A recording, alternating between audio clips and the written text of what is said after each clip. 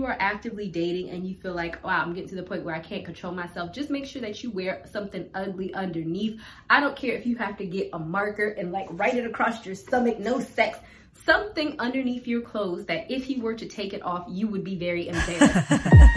Dedication, preservation, take a look inside, do your salvation, do every good work, it takes patience, like a butterfly, transformation. What is up, guys? Sophia here, and I am back with another video. If you are new to my channel, then don't forget to subscribe, don't forget to hit the notification bell. Don't forget to check the description box because I always put a lot of stuff in there, including my book specifically for single women and single moms, because what we are going to be talking about today is how to maintain your celibacy. For those who are new to my channel, or if you just don't, I don't even know. I've been celibate for 6 years. Yay! And honestly speaking, I was talking to this guy the other day and I realized, not even celibate, but I haven't even kissed a man like on the lips in 6 years. Because I kind of feel like once you have boundaries when it comes to celibacy, because like I said, once you start kissing and touching or whatever the case may be, then it can get a lot more difficult to maintain boundaries. I am not against kissing, if that makes sense.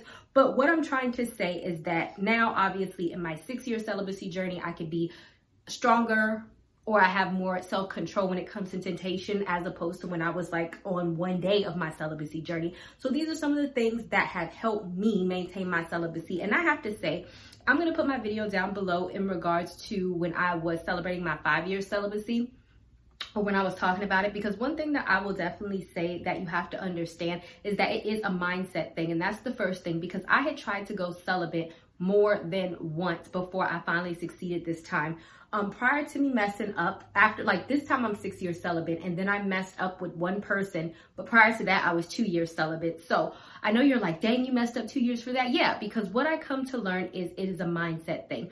Before, when I was celibate, it was kind of like, okay, I'm celibate, but if the opportunity presents itself and I'm really in the mood, like all these caveats that we tell ourselves as to why we would compromise our celibacy. But see, when you're celibate, you have to make up your mind that I'm going to be celibate, period. I'm going to be celibate. If no, I'll be celibate, but I'm going to go over this guy's house in the middle of the night. I'm going to be, no, you really have to have a mindset shift and believe it within yourself. As somebody who has tried to go celibate and has failed multiple times, I feel like what it all came down to when I failed is that it was kind of like, yeah, I'm celibate, but I'm also open to the possibility. If you're celibate, don't be open to the possibility. Just choose to be celibate. So number 2, your underwear. This is, I feel like when in doubt and you are going out on a date, especially with a guy that you feel you may not be able to sexually control yourself on, this was actually in the movie Think Like a Man. And quiet as it's kept, I 100% agree with this as a female, because obviously if you are a female and you are having sex with somebody for the first time, you want to look good underneath, you want to have on nice underwear, you want to, you know. But if you don't have on nice underwear, then you're going to take away that possibility, because how many of you really, if you go out on a date and you really feel like yourself slipping into temptation, how many of you, if you had on holy underwear with stains on them that were old, or ugly bra, like if you just had on ugly undergarments, I can almost bet that it will make you think twice, 4, 5, 6 times. You will probably not compromise yourself in that way, because you'd be like, dang, I got on some ugly underwear. But it's one of those small things that actually really work. So even if you are actively dating and you feel like, wow, I'm getting to the point where I can't control myself, just make sure that you wear something ugly underneath. I don't care if you have to get a marker and like write it across your stomach, no sex. Something underneath your clothes that if you were to take it off, you would be very embarrassed, thus keeping you from taking your clothes off.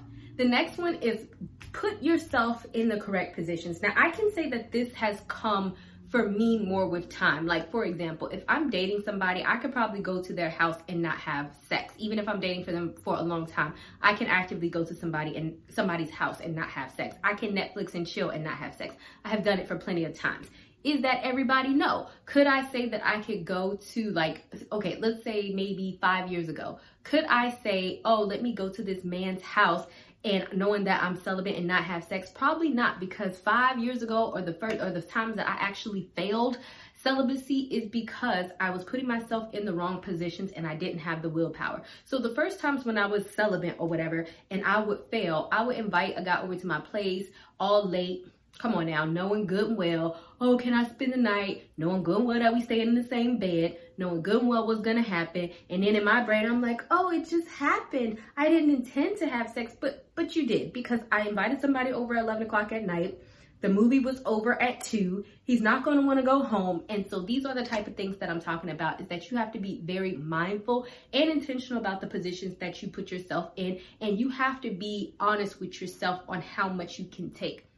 Like I said, as you grow in your celibacy journey, you will notice that you have a lot more tolerance being around, being around the opposite sex or people who tempt you sexually. You will notice that you have a lot more tolerance. But in the beginning, you really want to be very, very, very, very, very, very careful about the positions that you put yourself in, because I could say the times that I succeeded and then failed at celibacy, even after years, the person was always at my house. It wasn't a situation where I was out and I said, let's go back to my house. No, the person was always at my house, making it very easy for them to have access to me. So just keep that in mind and don't do that. Like, don't put yourselves in the positions that you think that you would fail. The last one. To me, this is actually the most important, and this is constantly remembering the past, because the fact of the matter is I am not with any of the men that I have had sex with in the past, and I don't regret my son or anything like that. But I also know the drama that a lot of my past situationships brought on, and particularly it was because of lust. I'm going to put my video down in the description box of when I suffered with lust and what I talk about. And so that's why I say, like, when I really sit, like, if I was to ever get tempted, like if I'm dating or talking to a man and I'm like, wow, I'm really attracted to him and I'm tempted, I remember that I was really attracted to the other men that I did not end up with as well. And so what makes this man different? And it's not even just about the past. It's about the past drama about having sex outside of marriage that which brought me to this decision in the first place. It's about the fact that you can end up pregnant. You know, when I got pregnant with my son's father left. All of this stuff rings in my brain to help me keep my celibacy journey, because really, if I'm married, then yeah, he could leave. Anybody could leave in a marriage, but it's a little bit more of a dedication that somebody says, I'm going to marry you and have sex with you, right? So that if you get pregnant, if, you know, something happens, that I'm not going to leave you. And also STDs. There are STDs out here that cannot be cured, that you can die from. And not only that, I literally read in the newspaper, I think it was like last year, that a guy had gonorrhea and it was not responding to antibodies at all. So even stuff that you think that you could be cured can evolve and things can happen. So my point is, really, sex is one of those things where you really do risk your life. Nothing is 100%, not even a condom. I don't care. A condom can bust. You could get AIDS. You could get herpes. You could get HPV. You could get a STD that could render you infertile. You could get something that you can't get rid of. You could get a baby that could change the rest of your life. You could sleep with a man too fast and find out he has a girlfriend or a wife, or he could ghost you soon afterwards, all of which will leave you feeling like crap. So whenever you are in doubt, continuously bring up past situations or all of these horrific things that could go wrong in your brain. And I know you're like, Sophia, but this sounds like you're being Debbie Downer, but you're not being Debbie Downer. You are realistically saying to yourself that these are the consequences of my actions if I was to choose to engage in sex. Think of the absolute worst thing that can happen and say, would I be able to live with myself if this absolute worst thing happened to me? How would I feel about it? And if it's AIDS, if it's having another baby, if it's whatever the case may be that's in your brain is the worst possible scenario, when you imagine that, I can almost bet that all of a sudden you're like, you're right. Sex don't necessarily mean that I need to risk my life or my eggs or anything else. Maybe I should keep it into perspective, because the last boyfriend that I had sex with stalked me and he tried to stab me in the shoulder, or he was abusive, and maybe I don't want to get into that situation, because nobody has sex with people. Well, some people might. Most people don't have sex with people thinking that something is wrong with them. But sad to say, many of us have sex with people only to find out afterwards that something is wrong with them. So think of those somethings that are wrong with them as a way to remind yourself, not to get in that situation again. All right, guys. All right. Thank you guys so much for watching, and I will see you guys another day, another time. Bye, y'all.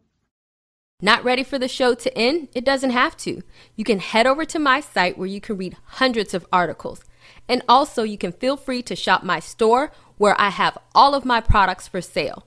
And last but not least, for even more video content, feel free to visit my YouTube channel where I talk about a wide array of content. Thank you guys so much for tuning in, and until next time, stay blessed.